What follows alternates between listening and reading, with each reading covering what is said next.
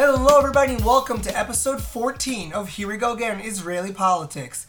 This week we will be doing an in-depth drill down into the Judea and Samaria area of Israel, the Yehuda v'Shomron area. We will be discussing the history of Judea and Samaria, the legal questions, the legal ramifications, areas A, B, and C, and the future look on this area. We will also have an interview, a powerful and emotional interview with Ben Goldstein, a security expert in the area, which really deals with the day-to-day security of our soldiers and medics that are protecting us in Judea and Samaria. So look out for that interview in the continuing of the episode. If you are interested in hearing this drill down, please continue listening. If you'd like to skip forward to Ben's interview, you can skip to minute 30 of the episode. We hope you enjoy. This is Here We Go Again. So, over the past week, there was a report on the news that for the past 8 months, the committee that is meant to approve new housing and new building in Judea and Samaria has not met. As a result, we thought it would be a good opportunity to take time and to truly clarify this very complex and contentious issue that faces our country today. And we thought it might be a good opportunity also to focus on the history behind this and all the different opinions so we truly have our facts on the ground before we get into a serious debate on the matter. Because there's a long and very complicated history that surrounds any discussion over Judea and Samaria and anything in the West Bank in general. And later on in the show, we'll even have an interview with Ben Goldstein on some of the security issues that face the soldiers and the volunteers surrounding these communities today. Before we begin on the history of the matter, let's go through some of the facts. The area that we're discussing is about 5,700 square kilometers. It encompasses around 20% of the state of Israel. The Jewish area is 114 square kilometers. There are 435,000 Jewish residents there today. That will be very important later when we discuss the history of Gush Katif. And there are 1.8 million Arab residents in these areas to date. This information is by the Yesha Council. It came out in 2020. So let's begin with some of the history of the area. What is this area? Why is it important? This area is where many of the stories of the Bible took place. From the patriarchs walking around in Hebron to Yaakov buying the land of Shechem, to King David having his first dynasty in this area, to Rachel being buried around here. This is the heart of the land. It's the center geographically of the land, and it's where most of the stories happened. This is where they walked, where they lived, where all of their stories and all of their history took place here. This will be very important in a minute when we'll discuss why different countries view Israel had a right to this land. So this brings us back to the Jewish people coming back to the land in the 1900s. Post World War I, after the Versailles Treaty, in San Remo, there is a congregation of the main powers of the world that are attempting to decide what to do with all of the countries and all of the lands that they now own after the fall of the Ottoman Empire and the German-Austrian Empire is no longer in power, and they have to decide what to do. Many of the countries we know today were founded at this meeting, and their basis for their power comes from this meeting and from the decisions of the power to be at the time to allow their forming. For example, none of the 22 Arab states that exist today existed prior to this meeting. Syria and Lebanon and such were granted their power from this meeting, from the decision. But there were some countries in this place that the powers that be thought were not ready for independence. They were not developed enough, and there was too many inner conflicts. So each of the powers, France, Britain, and on, were given parcels of land to watch over and to develop the people in there so that they'd be ready to receive independence and form their own form of government. The land of Israel, what they called the land of Palestine at the time, was divvied up to the British mandate. They were given a mandate by the League of Nations to build a home for the Jewish people. they used the Balfour Declaration, which was given in 1917, which stated that they would hope to build in the land of Israel a Jewish homeland for the people, for the Jewish nation, and this was meant to be in their historic homeland. And to quote from the decision in San Remo, the reconstituting of their historic homeland. Obviously, their historic homeland included the heart of the land and everything surrounding it, because you cannot just simply take the center of the country where all of the stories of the Bible took place and claim that is not part of their historic homeland. Now, all of that is nice and good when we claim to a historic and legal argument, especially since this is where most, as we mentioned, most of the states of the world today claim their legal authority from. And then the UN, this is post-World War II, the British decide that they do not want this mandate anymore. There are too many conflicts in the area, it's too heated, they don't want to deal with it. The UN decides to come up with a plan to split the land between the Arabs in the area and the Jews. Judea and Samaria would be given to the Arabs, and the Israelis, and a whole other territory split. The Israelis agree to this, but there is a war. The settlements in the area are completely wiped out. Everything in the Judea and Samaria, Kfar Etzion, historically, is wiped out the day before the founding of Israel. And this became the reason for the Remembrance Day of the Jewish soldiers because of the fall of Kfar Etzion, which is in Judea and Samaria today. It was rebuilt. After the split, there is 19 years where Israel has no control over the land after the war is over, until the 1967 war. In 1967 war, Israel fights with the 5 surrounding nations. They win a resounding, miraculous victory, and they take back the land of Judea and Samaria, and the Golan Heights, and the Galil. Now, what's important here is that during the time of those 19 years, the king of Jordan, Abdallah, decided to give out writs of ownership to the land to anybody who would take them. He would give anybody who could, he would give them ownership of the land, so that one day, if that ever happened, that Israel took back the land, these people already technically own this land. Once we conquered the land, Israel decided not to annex the territory, mainly for political reasons. The left at the time, which controlled the government, had hoped that by not giving back the land, they could one day give it back and gain peace by that process. So they decided not to annex any of the land. They only annexed part of Jerusalem. So you're saying their original plan was to keep the land, to give away the land. You're saying they were not interested in keeping the land. They were planning to use it for peace.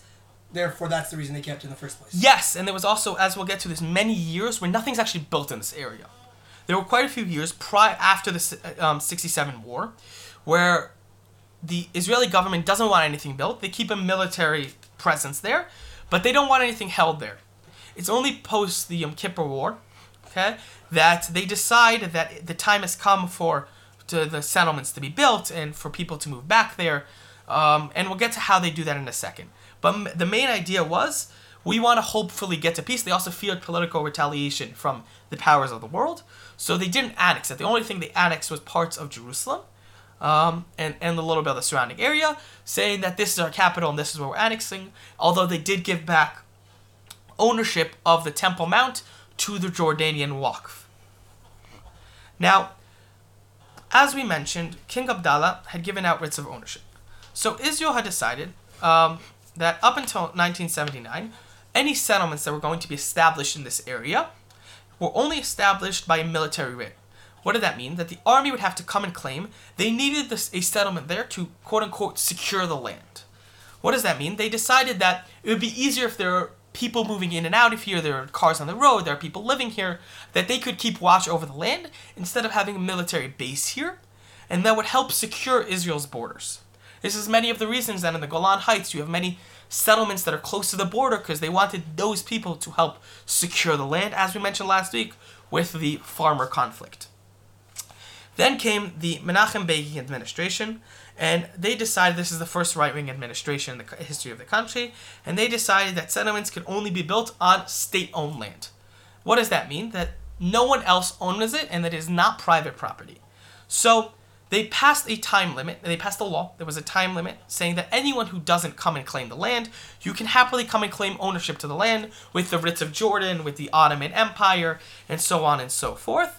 But if after that time limit, everything is going to be counted as state-owned land, and they truly did a lot of in-depth research into it, but anyone who doesn't come up until that point will forfeit their right to this land. Now, what did this mean? That means that the ability to build settlements was officially passed, but it still retained the fact that even today, anyone who comes and claims ownership to the land will still be given that land, even though we claim that everything wasn't state-owned land, as we mentioned with the compromise of the new settlement of Eviatar last week, where they're going to do another research as to whether or not it's state-owned land or it is privately owned. Now, it is still very difficult to create land, and we'll explain why in a few moments.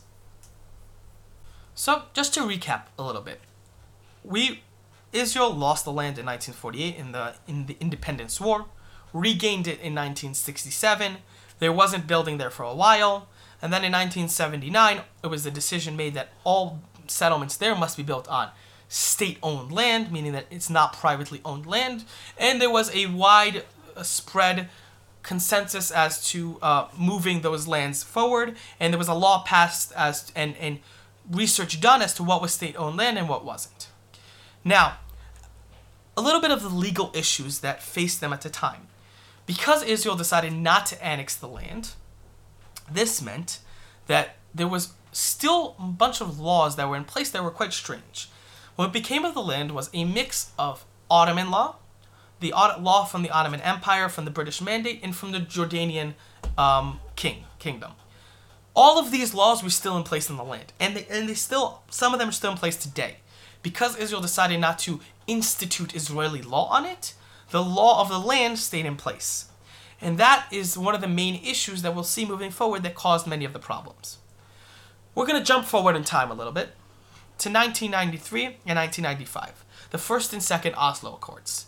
This is a move for peace by the left-wing Rabin administration and the American government at the time, and they decided to change the status quo in the area, hopefully to create a peace plan.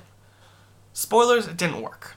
They decided to create the PA, the Palestinian Authority, to govern the Arabs of the area. Everything was split into 3 areas, A, B, and C. So, let's go through the 3 areas, Area A, Area B, and Area C. Area A covers approximately 18% of Judea and Samaria and is under the absolute control of the Palestinian Authority for both security and civil matters. Israelis have been forbidden to enter Area A since around the year 2000, and is only forced against non-Arab Israeli citizens, although the IDF did re-enter the Palestinian cities in Area A due to the Palestinian Authority's ineffectiveness in the face of rampant terror during the Second Intifada in the early 2000 years. Since then, the IDF has entered the Area A on a regular basis to eradicate and prevent terrorism. This was given to the Palestinian Authority, which is the Palestinian governmental body established as part of the Oslo Accords. The PA controls almost all the Palestinian population in Judea and Samaria and is responsible for all those civil affairs, including healthcare, education, economics, and so on and so forth. Area B, which covers approximately 22% of the land, is under the control of the PA for civil matters only, and under Israel's control regarding security matters. Area B includes the rural areas containing many of the villages that are smaller than the big Arab cities in the vicinity of Jewish settlements. Area C covers approximately 60% of the territory of Judea and Samaria and is under full Israeli control. The area includes all the Jewish settlements and the roads leading to them, military fire zone, bases, and open spaces. Area C is an area with territorial continuity for the protection of the State of Israel, and in it live the Jews that reside in Judea and Samaria, as well as an estimated 100,000 Arabs. Here we come to the bodies that exist till today, which cause many of the issues for the Jewish and Arab people living in the area.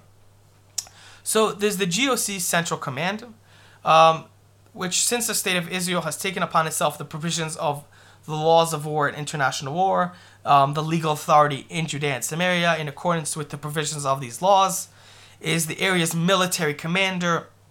In practice, the commander is the GOC Central Command. Whoever commands this area by the army is the commander.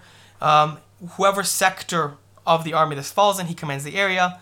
Any action or change in legal status must receive his approval, whoever the army commander of this area is. As we mentioned, Israeli law does not apply in this area. Without his signature, any law on the Israeli books doesn't apply in Judea and Samaria. The next thing we want to discuss is the civil administration. In Hebrew, it's called, for those who might know, the Minhal HaEzrachi. The civil administration is a military body charging with managing the civil affairs in Judea and Samaria. The various units of the civil administration serve in a role that is a quasi-government, with each office in this quasi-government responsible for a different area of life, be it water, electricity, welfare, employment, land, building, and so on and so forth. The civil administration also has a supervisory unit that addresses matters of law enforcement in Area C. In addition, is responsible for all the administrative aspects of Judea and Samaria. They are one of the major issues that face many of the Jewish residents of these areas. They are an unelected body, mainly bureaucrats from the army, that tend to be quite corrupt throughout their history, who decide whether or not people can build something. They control all of the land. If you would like to build a house in Judea and Samaria, if you would like to build in a road, if you would like to create a new settlement, they are the ones who have to approve it. They are a very ineffective body. They take a long time to produce any results. They only meet once in a while, and they are quite corrupt, as we mentioned.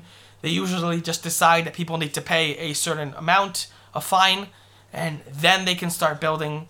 Or they decide that a settlement has a certain legal issue in one area, meaning that settlement will not getting any new building plans until they deal with that.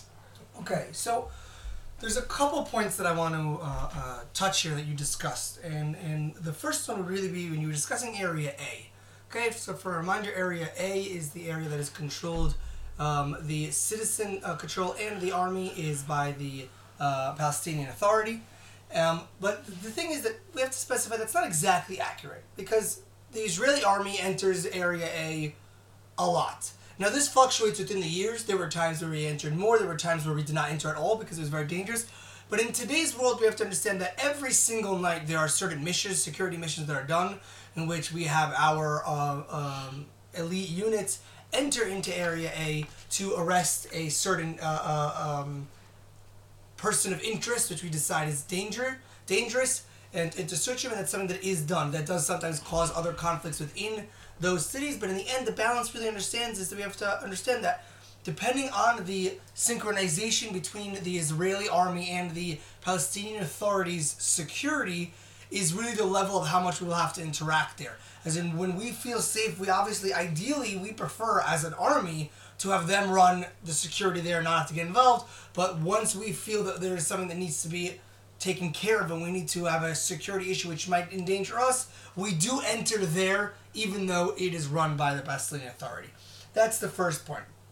The second point I want to ask you is you were talking about Area C, which again, a reminder, is the area that is controlled both the army and the citizen, how do you say it, that's in charge there? The civil administration. The civil administration is by the Israeli government. So you're saying the Israeli law does not apply in Judea and Samaria? No, which leads us really to our next topic. What law applies in Judea and Samaria? As we mentioned, many of the laws that existed predated the country of Israel, the state of Israel, exist in these laws, be it the Ottoman Empire, laws from the British Mandate, and from the Jordanian government, and so on and so forth. But because the state of Israel never annexed the territory, there are only certain Israeli laws that apply there. For example, territorial law, such as real estate law and personal law that apply to the Palestinian residents of Area C, are derived from two layers of legal system, the Ottoman legal system and the Israeli legal system. The Israeli legal system means that you only play laws such as income tax, supervision of products, and so on and so forth apply to Area C. But real estate laws and building and construction laws and zoning do not apply. They only are under the civil administration, and they're the ones who decide by fiat what happens in this area throughout the Area C. See, but what I would understand is, as a person who lives in Judea and Samaria, in the town of Efrat, then my day-to-day life seems like the laws are exactly the same. See, I drive to Jerusalem, I drive to Tel Aviv, places that are in the country, except for going over a small border where I wave to the soldier and go by. I see no effect. I pay taxes just like anyone in Israel. I have to, I vote like anyone in Israel. I have basically anything I could think of. I'm going, my shopping center here, my local supermarket, Rami Levy here, is no different than the local supermarket that's in the country. Yes, it is. You don't see the difference, but, for example, there was a law passed a few years ago, which said that you had to pay 10 agorot for each plastic bag that you got at the supermarket. That law technically did not apply in Judea and Samaria. Rami Levy decided that they were going to apply it anyway because it was for the environment, and any money that they made on it would go to charitable organizations. That's, for example, something that doesn't apply. Or buying a house is complicated in this area, or doing any changes in said house. Any modifications, any construction. There is a massive new tunnel and road that were built in this area, and the process of getting them approved was very, very difficult, and it took a very long time.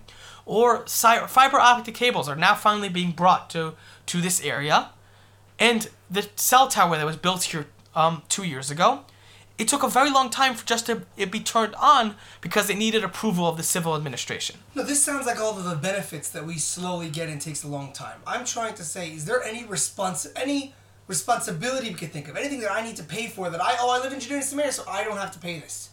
Doesn't seem like it works like that. Well, for example, the quote unquote tax on plastic bags that was not technically applied to Judea and Samaria.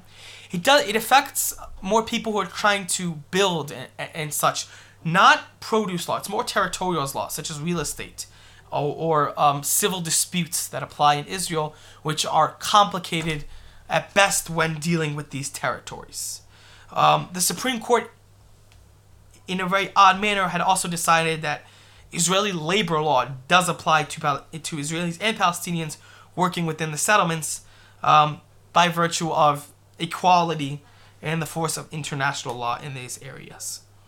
So one of the things that I think that is a big problem and is a thing we have to discuss is really when you're talking about the Minhal HaEzrachi, which is the civil administration in Judea and Samaria, then you would say on the one hand, what's the issue? There's a run by this certain army here, and I think that the two main issues that this causes is one, the fact that the civil administration is not chosen by the people, therefore it doesn't serve the people. So the people that are sitting here that live in Judea and Samaria, they don't serve them. They have no interest in you succeeding. Now you're sitting on the luck of whether or not the head of the civil administration right now is pro the settlements, against the settlements, and it shouldn't be a question of pro or against. And that connects me to the second thing, it should be a question of law. And what does that mean? The fact that in Judea and Samaria you don't have the Israeli law, okay, there's international legal reasons for that. It's a very complicated area. You can't just We'll get to that a little bit later. Right. But even if you have a Judea and Samaria law that you create, okay, which is even just a set of rules, give it to the civil administration to make that decision, and then he could come out and say publicly, I'm going against the rules, I'm not doing it. But at least give me a set of rules which I can then obey, and if I obey, then you will do as follows. And where does it come the most feeling is really when you discuss, for example, the building permits. And the different laws in every different area, what you decides is that if the civil administration comes and says, this is a certain law, building a building up to this size, building a building in this area, expanding your house to this situation, and all these different sets of laws, then I have to then obey. Or saying, if you want to, make the entrance to your house, this size, or you want to expand it, then you need to do A, B, and C that you have to obey, and then you can do it. Then that's okay. Even if the rules are different than Israel, at least it's rules that I can obey. The problem is that today, it's up to the decision which means I could do this certain thing, my neighbor could do the exact same thing, and we could get different answers from the civil administration of whether or not it's permitted or not permitted, because they don't have to obey any rule book. So you're saying it's arbitrary?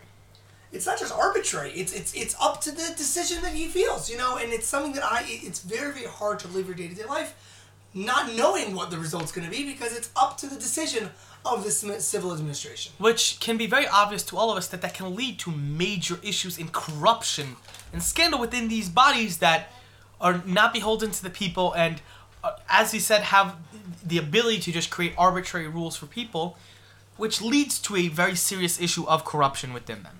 Now, I just want to end to my point here is that, happens to be that the civil administration right now that is running Judea and Samaria is almost unequivocally a left-wing body, okay? Which is pro the Palestinians, constantly is going against, making sure to stop Jewish building while allowing and putting a blind eye to endless amounts of Palestinian buildings.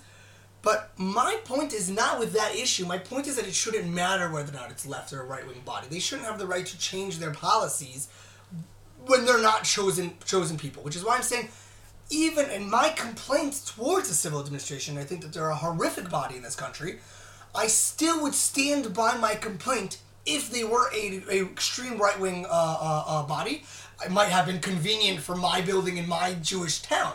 But I still think it would be unfair if they just allowed Jews to build and said no Palestinian can build anywhere, because he also should be able to go have a set of rules that he has to obey, and if he obeys them, he should be permitted to do what he wants. Yes, so speaking of which, we failed to mention earlier, a big issue with the ABC split is that there's massive land grabs happening by illegal Palestinian building, funded a lot of times by the European Union, which have a goal to grab as much land as possible in a very illegal manner. But before we move on to that, there's a few more issues we have to discuss on the Oslo Accords, which is what is the status of these Jewish settlements on the lands of Judea and Samaria. The issue of real estate, as we mentioned, is one of the most complex areas of Israeli law. Up until 1979, a reminder, all Jewish settlements were established by means of military expropriation orders, with the IDF declaring that it needs the presence of Jewish communities for security issues. In 1979, the Begin decided that the new settlements could only be built on land that is not privately owned. At the same time, a lengthy and thorough process to mark exactly what those lands were was carried out, led by the legal expert Plia Albeck. In 2012, the government established a committee headed by retired Supreme Court Justice Edmund Levy. The report of the committee, the Levy report, stated that Jews have the right to settle anywhere in Judea and Samaria, and certainly in those parts that are under Israeli control by the virtue of the agreements with the Palestinian Authority, referring to the Oslo Accords. And as to those rights in those lands, a regulation law was passed. The Law for Regulation of Settlement in Judea and Samaria is intent to formalize the status of homes built in good faith, partially or entirely on the land that in retrospect turned out to not be clearly owned by the state. The law does not confiscate the land from its owner, but rather only the right to use the land. It compensates the owners by paying them 125% of the worth of the land, or alternatively offers them a land swap, giving them another parcel of land of their choosing. In 2017, the High Court suspended this law until the petitions filed against it have been heard and dealt with. Now we get to some of the major issues that faced these areas and these settlements post-Oslo Accords.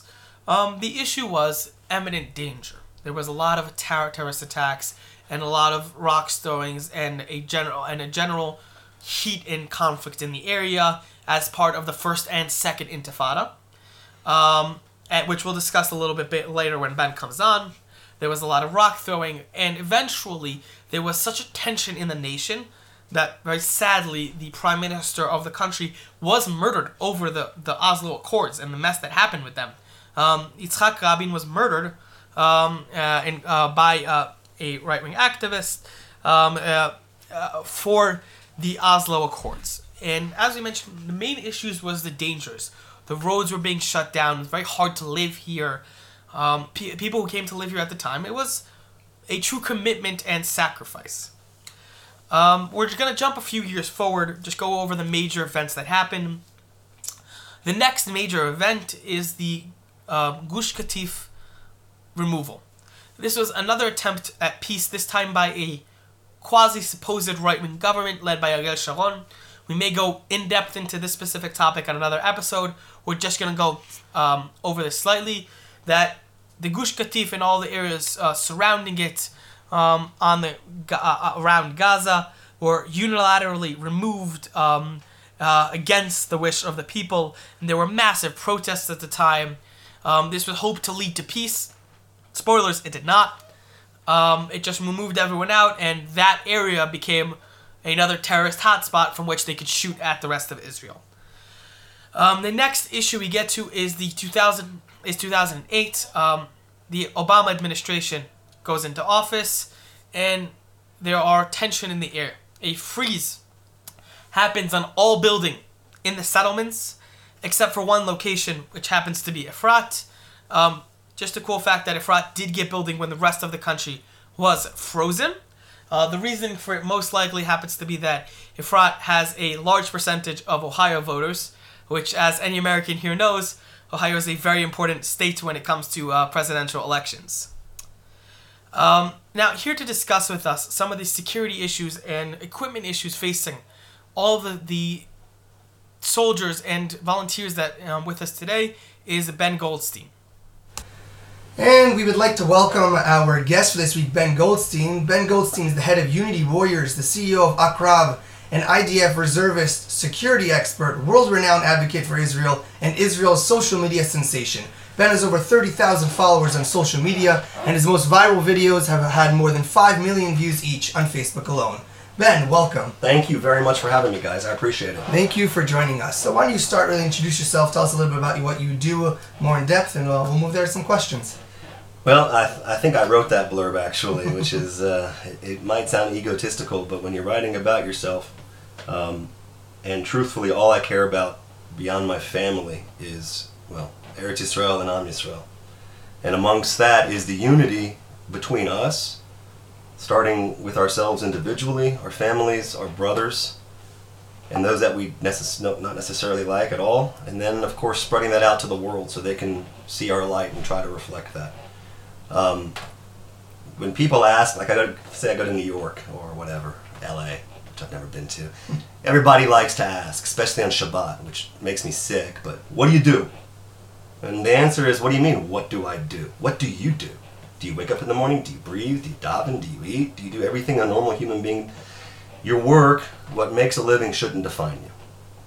Unless what you do for a living, at least as far as I'm concerned, can change the world.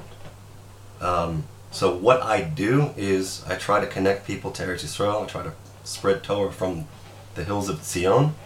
I try to make sure that our soldiers and our, very close to home for you, our paramedics and medics are protected with the gear they need. And I try to bring truth and light from Israel to the world. Wonderful. Thank you for that. So really, before we even begin with the questions, I could come up and say I have a personal connection to Ben from a long time ago when I was really a soldier and a medic in the area. Ben actually reached out to me. He found me. I think we actually bumped into each other at the supermarket in the local Rami Levy, and he asked me, what is that belt you're wearing? That how's that holding up your equipment? And I said, well, really, it's something that, it's what I have. And he says, okay, literally, this is the sentence. He says, meet me in my house in 20 minutes. This is my address. I've never met the person in my life. He said, meet me in 20 minutes by my house. I'm going to take care of you. And, I drove there 20 minutes later, and he just started taking out equipment for things that were relevant. And, one of the important things that Ben had is I've noticed that he's very specific to the person. So he wanted to know what it is that I need and what will help me in my work. And that's really the equipment that he gave me. So, first of all, thank you for that. Sure. And I really think it shows something about your character. For sure. So, a couple of topics that we do want to discuss with you and hear your feeling about. The first one, before we get to the equipment itself, is, one of the things that we have seen in the past in the research, and, there's organizations that also give us information, is really the underreported events happening in Judea and Samaria. Okay, these are events that happen in various different areas, various different in dangers and terrorist attacks, or attempted terrorist attacks that happen on a daily basis. And this is something that I'm sure that you even feel more than we do. And this is something that really is just underreported, and for various reasons. One, on the mass numbers that really people don't understand, and also in our understanding of this, there's also different levels that they declare. So if someone just decided to just throw rocks at a car in the middle of the road, this is something that's not reported because I guess this is not declared as a terrorist attack or something that's level. And A, do you believe that this is true? And B, what do you think that we can do to try to make this better? Without a question, it's true. On the security app that I'm a part of, you see not once or twice a day, but multiple times a day within a 5-mile radius of where we're sitting right now in biblical Ephrata, which is Bethlehem. Between here and Hebron, which is south of us, let's say a 20-minute drive, I would say at the same spots every single day and night, whether it's 3 o'clock in the morning, midnight, 8 o'clock in the morning, 3 o'clock in the afternoon, there are boulders, bricks, Molotov cocktails, pipes, attempted lynchings on the roads that King Solomon once rode down, and King David his father. And to me, that isn't just sad and embarrassing, it's pathetic that we, the children of the Maccabees, the town I live in is called Elazar, for God's sakes. He was known for his bravery. We're only here because he took out an elephant, which was a beast of war that the Jewish people, his brothers and fighters, didn't think they could destroy. And because of his action of bravery, we're only sitting here today drinking beautiful cold water with a beautiful fan overhead with electricity instead of being dust and ashes and relegated to the dustbin of history. So I believe that the only way to achieve peace is through strength and victory. It isn't my words. It goes back to Latin, Greek, ancient Chinese, Sun Tzu, Art of War. It all goes down to the basics. If you allow those that call for your genocide to stand up and raise their heads and breathe at all, you lost. I don't believe in that. I know that attacks are underreported. I know that the attacks are not given the light they deserve. I don't believe that anybody should ever downplay the missiles and projectiles that are thrown every single day and night at our children's heads as we drive down the street on Route 60 throughout Judea and Samaria and other places. I believe that anybody who decides to actively pick up a brick, a stone, a pipe, a Molotov cocktail, and launch it at us because we're Jews in order to murder us, I believe, just like we're told in the Torah, we need to rise up first and destroy them. The problem is we live in a world where, and I'm looking at Superman as I say this on the wall, and Batman, we live in a world where people have forgotten that there's evil. Where to say the word evil is actually equated to the word Zionism. Whereas the term, and I can't say it, but Palestine or Palestinian is considered freedom and rightful. So we live in a topsy-turvy world where evil is good and good is evil. But that just tells me one thing, that Nevuah, prophecy, is coming true.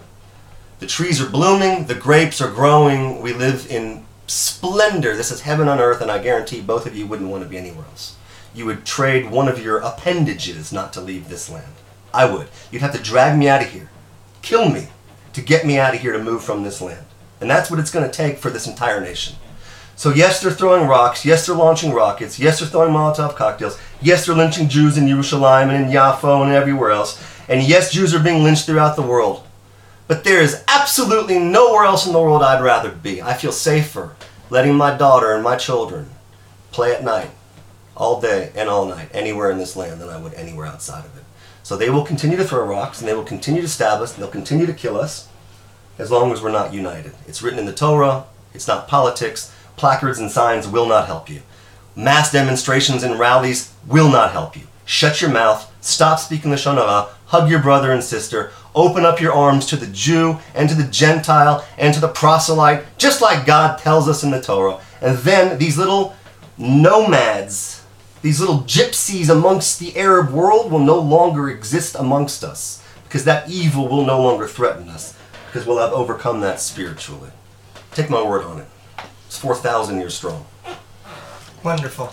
Okay, so thank you for that answer, and I think it leads me to a short question I'm going to add in here, which is, on the one hand, when underreporting obviously has its issues, and that it causes, less security measures and not dealing with the issue, do you think that there might be a positive side to it? And if not, then what do you think that, if you report every one of these rock throws publicly and it's in the newspaper every day, do you think that, especially to our listeners, many of them abroad, that we really want them to come to this area and live in this area? So as me, as someone living in this area, it's very easy to know that I feel safe and I know this place is safe. But if I saw in the newspaper every single day the tens of events that are happening on the road here, do you think that might cause people to not want to come here or feel unsafe coming to this area?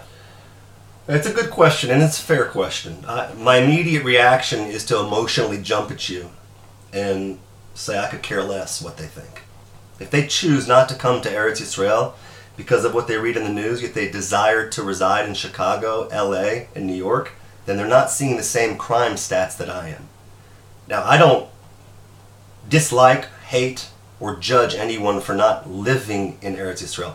I believe that any Jew not living in Eretz Yisrael is missing the boat. I believe that they're not just missing the boat for some future safety reason. That's not why we live here. I believe that just like it says in Shema, it's like Shemayim Ba'ar. It's like this is heaven on earth. To live anywhere else, you have to be insane as far as I'm concerned. So to underreport, to not... my children go to a school where when there's terrorist attacks, brutal attacks, they discuss it with the children first thing foremost. They don't hide anything. And that taught me a lesson of which I wasn't used to growing up outside of these borders. Sheltering your children to the point where they do not understand that evil exists brings us to where we are in the world today. Showing your children that evil exists and showing them that they can rise above it, grow in strength, and not let their fear destroy them, and channel that fear from darkness into light and lead others to do the same. That's how you raise heroes that rise above and beyond any Superman or Batman could ever be. These are real heroes. And these are the people that I swear I stand on their shoulders. Show me an 8-year-old kid here in Israel standing at a bus stop where 3 boys were kidnapped, and that kid is hitchhiking. That kid is a boss player, and I would go to the ends of the earth to protect him, because that's our future. And that doesn't exist outside of this land. If you can show me a place that has what Israel has, I'll gladly go there and kiss the ground when I land on the tarmac. But no other place in the world exists like that. Couldn't agree more. Okay, so I want to move on to back to the topic of equipment, which is really a lot of what you do so many things, but one of the main pillars that you deal with, which is really helping soldiers soldiers and medics in the area of Judea and Samaria get better equipment. And my question to you is, on the one hand, in the end, as we discuss in this episode overall, going through the area of Judea and Samaria and the history and the current situation, so these areas in the end have this balance between the IDF, which is, in charge of the area and in general in charge of the equipment for the soldiers in the area, to the townships, which are in charge of their security in their borders, to really volunteers in the area and the other foundations that are helping them get those equipment. So it seems to me that there are 3 pillars that are separately, in somewhat overlapping in certain areas. And my question to you is, as if we go back to the story I shared with you, on the one hand, you're helping, help me out with equipment, which helped me tremendously, and you're helping many people tremendously. But do you feel that some of those things really should be dealt with by the Army? Do you think, to one more specific point, is, for example, security cameras that are, around different towns, or different security equipment for the inner city security, which I know you help with as well, is that not responsibility of the IDF to take care of that equipment? And if we do bring that equipment, for example, drones for the Kabat, the security of the town, that could overlap with something the Army's trying to do, and it could end up causing more harm. How do you feel about that, and what do you think? Well, the last sentence, I don't know where you got that from. We gave a thermal drone to Kisufim. Kisufim is one of the hardest hit communities on the Gaza border. We take care of over 40 communities on the Eshkol region with their security equipment. And the IDF is actually calling the head of security for Kisufim, asking him to fly his drone for them when there's an incident. Right, and do you think... So it doesn't necessarily overlap in a negative way. And where I know what you're asking. What you're asking is, let's say, which I've given, thank God, hundreds and hundreds and hundreds, let's say flashlights. You could ask, well, let's say you give a flashlight to a combat soldier or officer. Doesn't that, A, shouldn't the IDF give them flashlights? B, I can't believe the IDF wouldn't supply them with flashlights.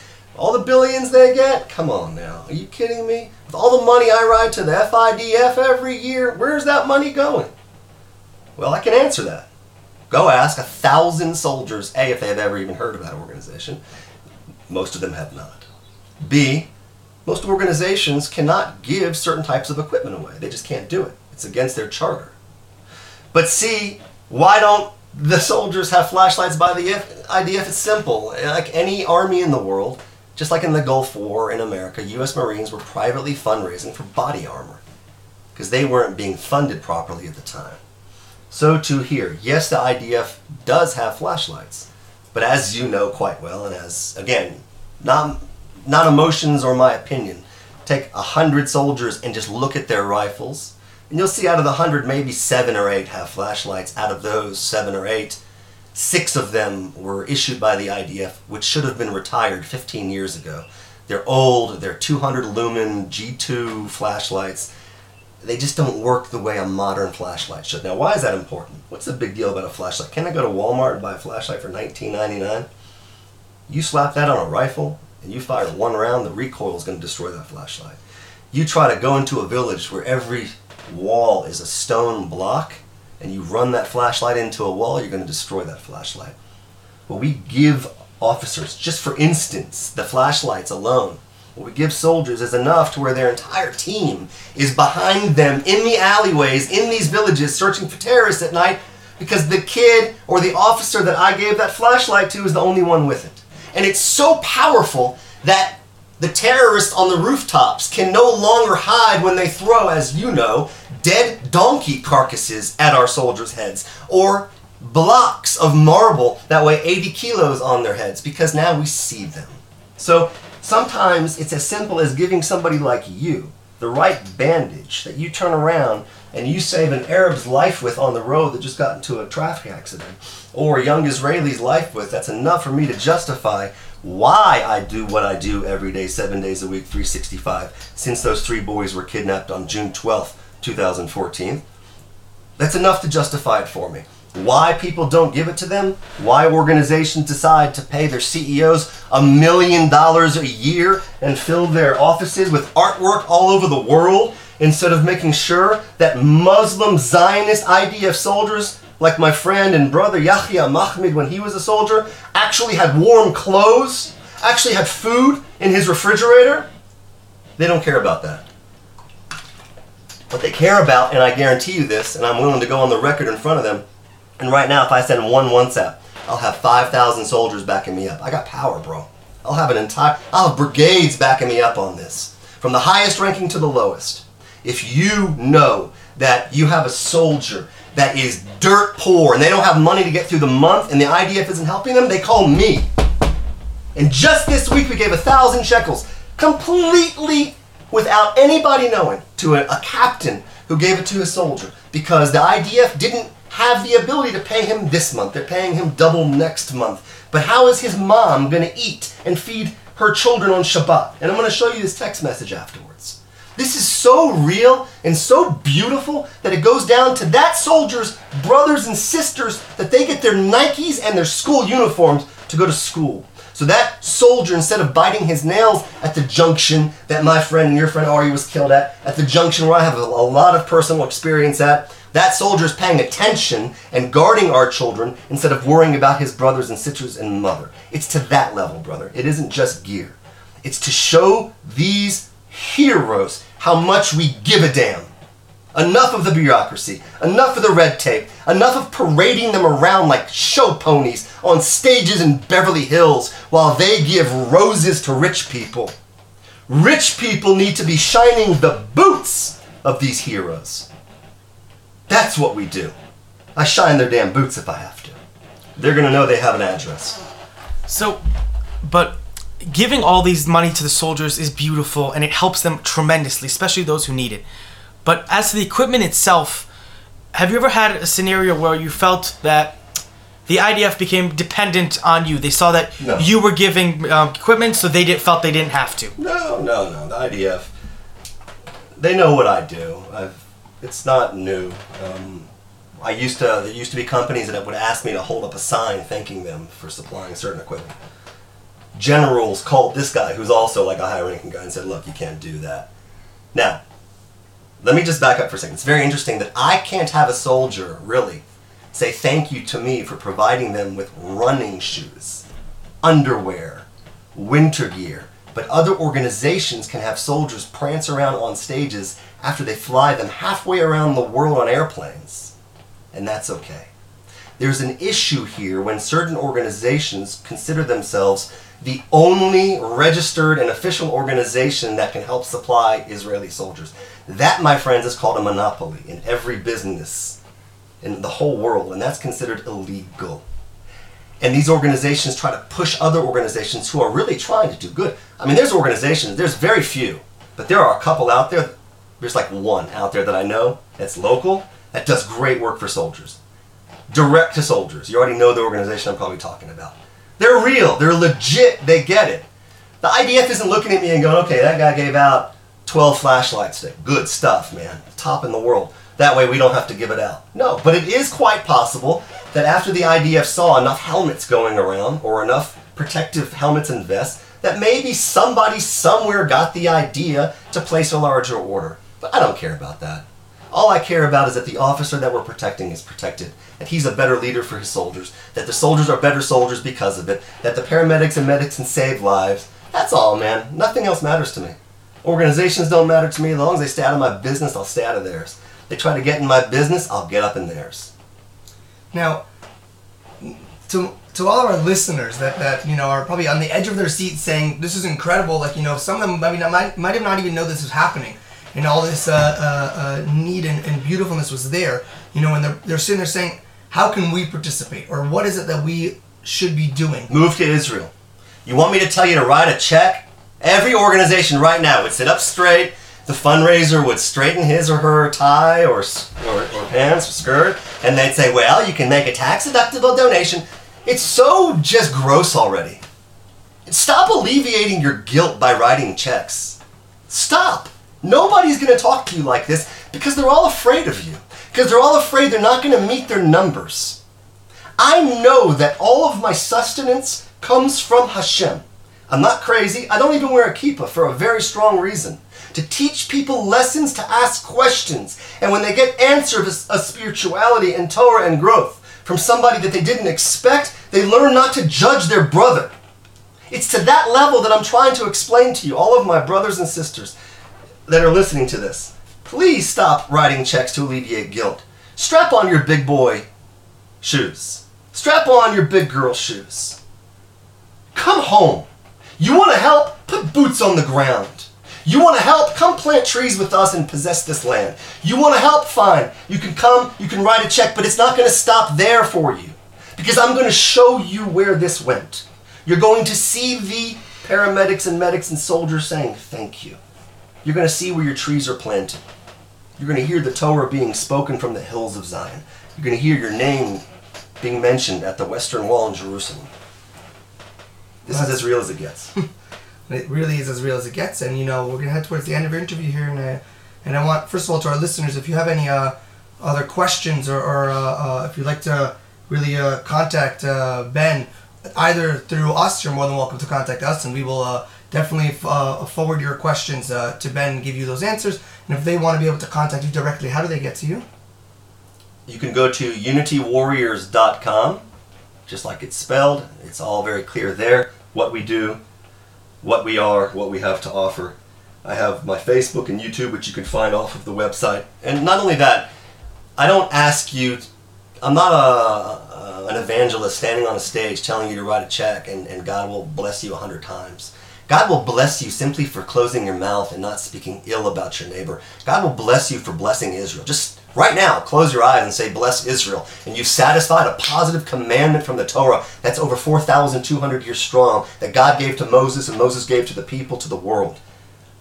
That's what I want you to know. That you don't have to think that this is something that is unattainable. You don't have to think that Aliyah is unattainable. You don't have to think that Torah and changing yourself is unattainable. It's all right there ready for you waiting. So please just get on the bandwagon. Please join us at unitywarriors.com. Please just share the videos that we offer. And if you do want to join us financially as a partner, I promise you, you'll be a part of a private group on Telegram. And you're going to see things that you don't see normally. You're going to see videos on Israel that will inspire you every day. This isn't your normal run-of-the-mill organization. This is Israel.